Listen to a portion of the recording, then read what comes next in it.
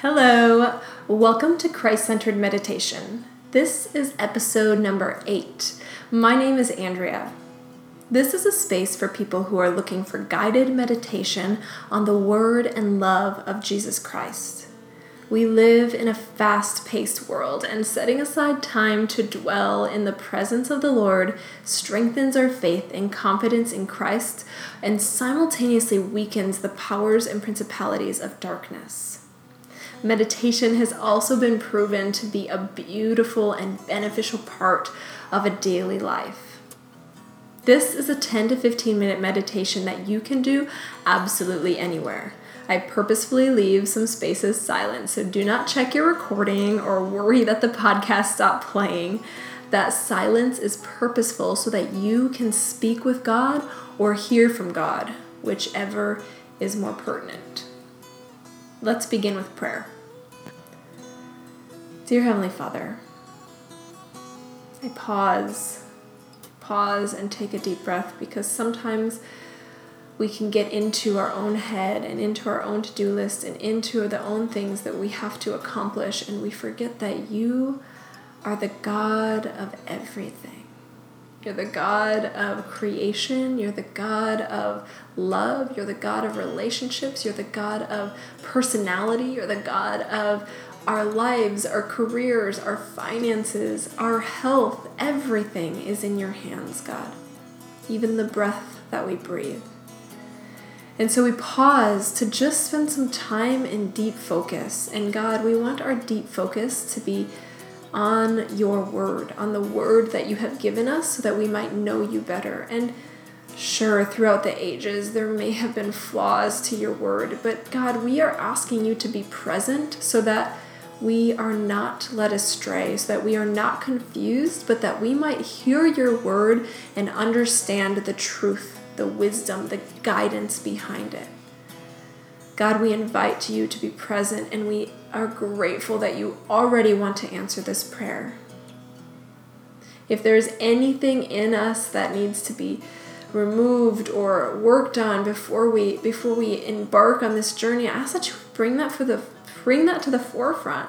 Help us to see that you are a personal God, a God that is in constant communication with us if we allow it. So thank you, Lord. Thank you for being here. In Jesus' name I pray. Amen. I invite you to take a deep breath. In fact, take a few more, paying close attention to the way your breath feels. Can you draw your attention even to your heart rate? Are you able to lower it, to relax, to will your mind to slow down and to be present in this very moment? I know that there are a million things on your to-do list, but just for this moment, I'm asking you to release that.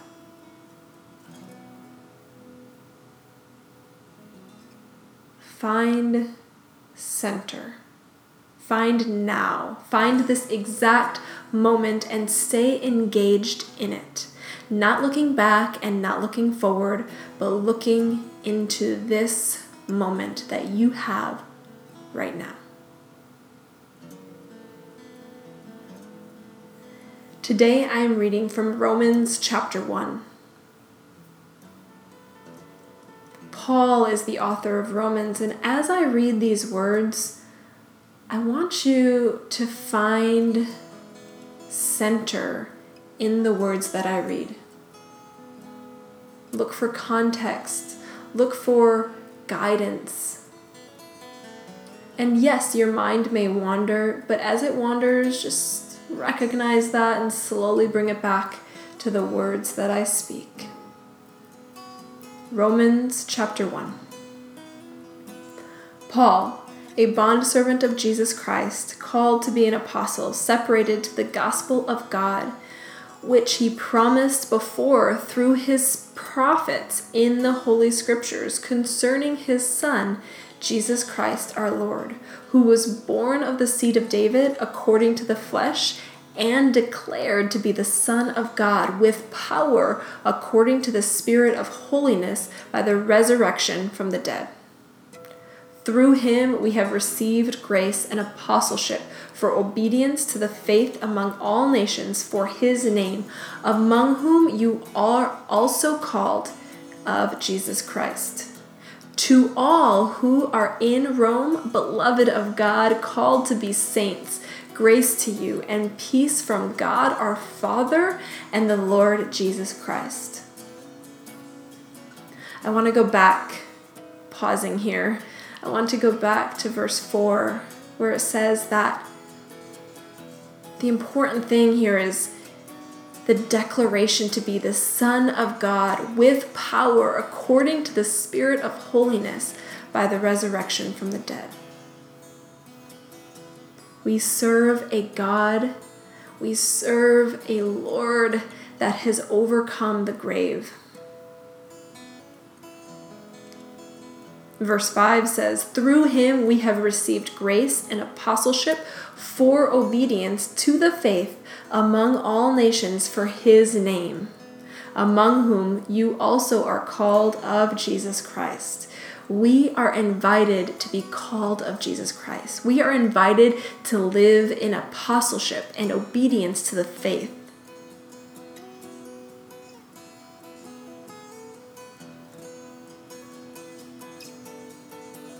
And verse 7, grace to you and peace from God our Father and the Lord Jesus Christ. Continuing on in Romans chapter 1, verse 8. First, I thank my God through Jesus Christ for you all, that your faith is spoken of throughout the whole world. For God is my witness, whom I serve with my spirit in the gospel of his Son, that without ceasing I make mention of you always in my prayers, making request if, by some means, now at last I may find a way in the will of God to come to you. For I long to see you, that I may impart to you some spiritual gift, so that you may be established. That is, that I may be encouraged together with you by the mutual faith both of you and me. Now I want you to be unaware, brethren, that I often planned to come to you, but was hindered until now, that I might have some fruit among you also, just as among other Gentiles. I am a debtor both to Greeks and to barbarians, both to the wise and to unwise. So as much as in me, I am ready to preach the gospel to you who are in Rome also. Pausing here, did you catch the beauty in Paul's statement? Let me read it again. Bring your mind back to this. This is verse 11. It says, for I long to see you, that I may impart to you some spiritual gift, so that you may be established. That is, that I may be encouraged together with you by the mutual faith, both of you and me. How amazing is it that we can lift each other up in our faith. When brothers and sisters come together and fellowship and grapple with the Word of God and study the Word of God, we are uplifted by others' faith just as they are lifted up by our faith. And that beautiful marriage of one person's faith lifting up another person's faith. What a place to be.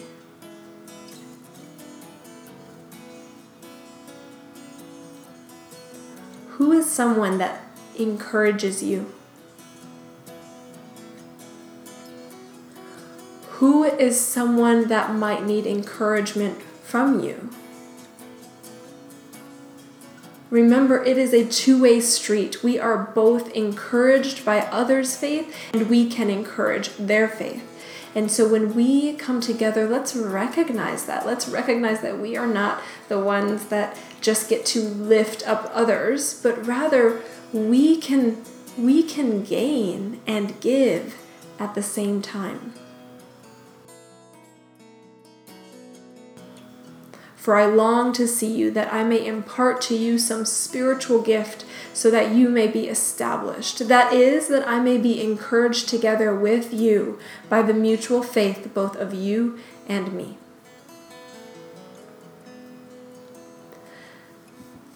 Continuing on in Romans 1, verse 16. For I am not ashamed of the gospel of Christ, for it is the power of God to salvation for everyone who believes, for the Jew first and also for the Greek. For in it the righteousness of God is revealed from faith to faith, as it is written, the just shall live by faith. Let me read that one more time. Romans chapter 1, verse 16. For I am not ashamed of the gospel of Christ, for it is the power of God to salvation for everyone who believes, for the Jew first and also for the Greek. For in it the righteousness of God is revealed from faith to faith, as it is written, the just shall live by faith. Continuing on, verse 18, for the wrath of God is revealed from heaven against all ungodliness and unrighteousness of men, who suppress the truth in unrighteousness, because what may be known of God is manifest in them, for God has shown it to them. For since the creation of the world, his invisible attributes are clearly seen, being understood by the things that are made, even his eternal power and Godhead, so that they are without excuse. Because, although they knew God, they did not glorify him as God, nor were thankful, but became futile in their thoughts, and their foolish hearts were darkened.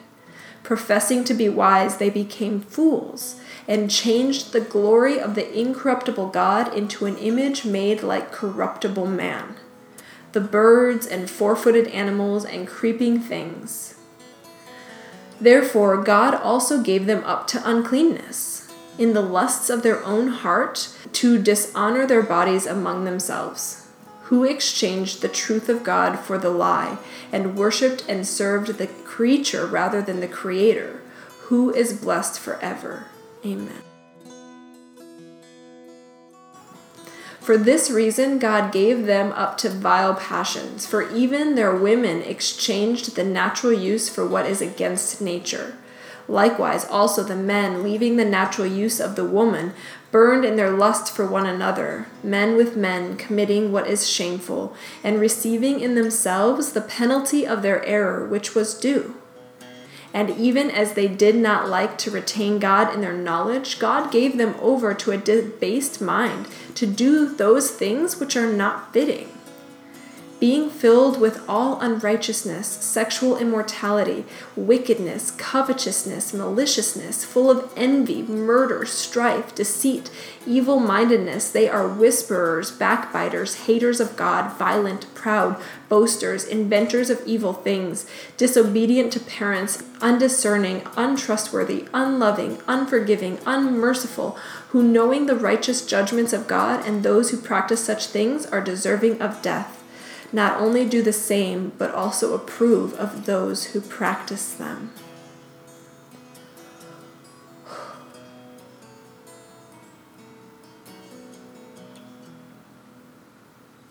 We live in an evil world. And instead of reading that again, I want you to pick out something that stood out to you in your mind. Was it just a jumble of words?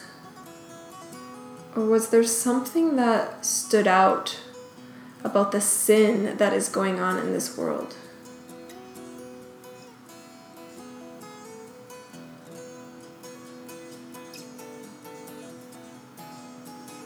God's wrath is real. Unrighteousness is real. Sin is real, and we all see the effects of it.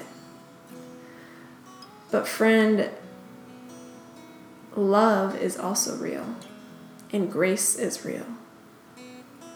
And God has given us a way out of this decrepit world. He knows us better than we know ourselves. And so today, as you take another deep breath, and you recognize the sin that you yourself, that I myself am prone to. I want you to thank God for the breath that you feel right now, because it means that you have another day to hand over your life, open up your hands to Christ, and let Him transform your life.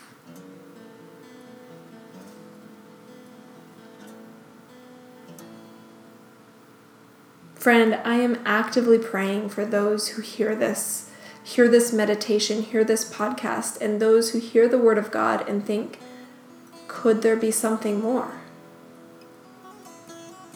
That list is daunting. And verse 28 is frightening, because it says, and even as they did not like to retain God in their knowledge, God gave them over to a debased mind to do those things which were not fitting. It means that God gives us freedom. God lets us make choices. God is not going to force you to live a certain way, to do a certain thing. He is a God of freedom and intentionality and love and grace, and He's going to let you make your own decisions. So today, as you are taking your deep breaths and relaxing and forgetting about your to-do list, remember that God wants to walk with you in this life. But He will hand you over. He will let your mind do what it wants. So today, even if you've done it a million times before, put your heart, put your will, put your mind back in His hands and listen to that still small voice.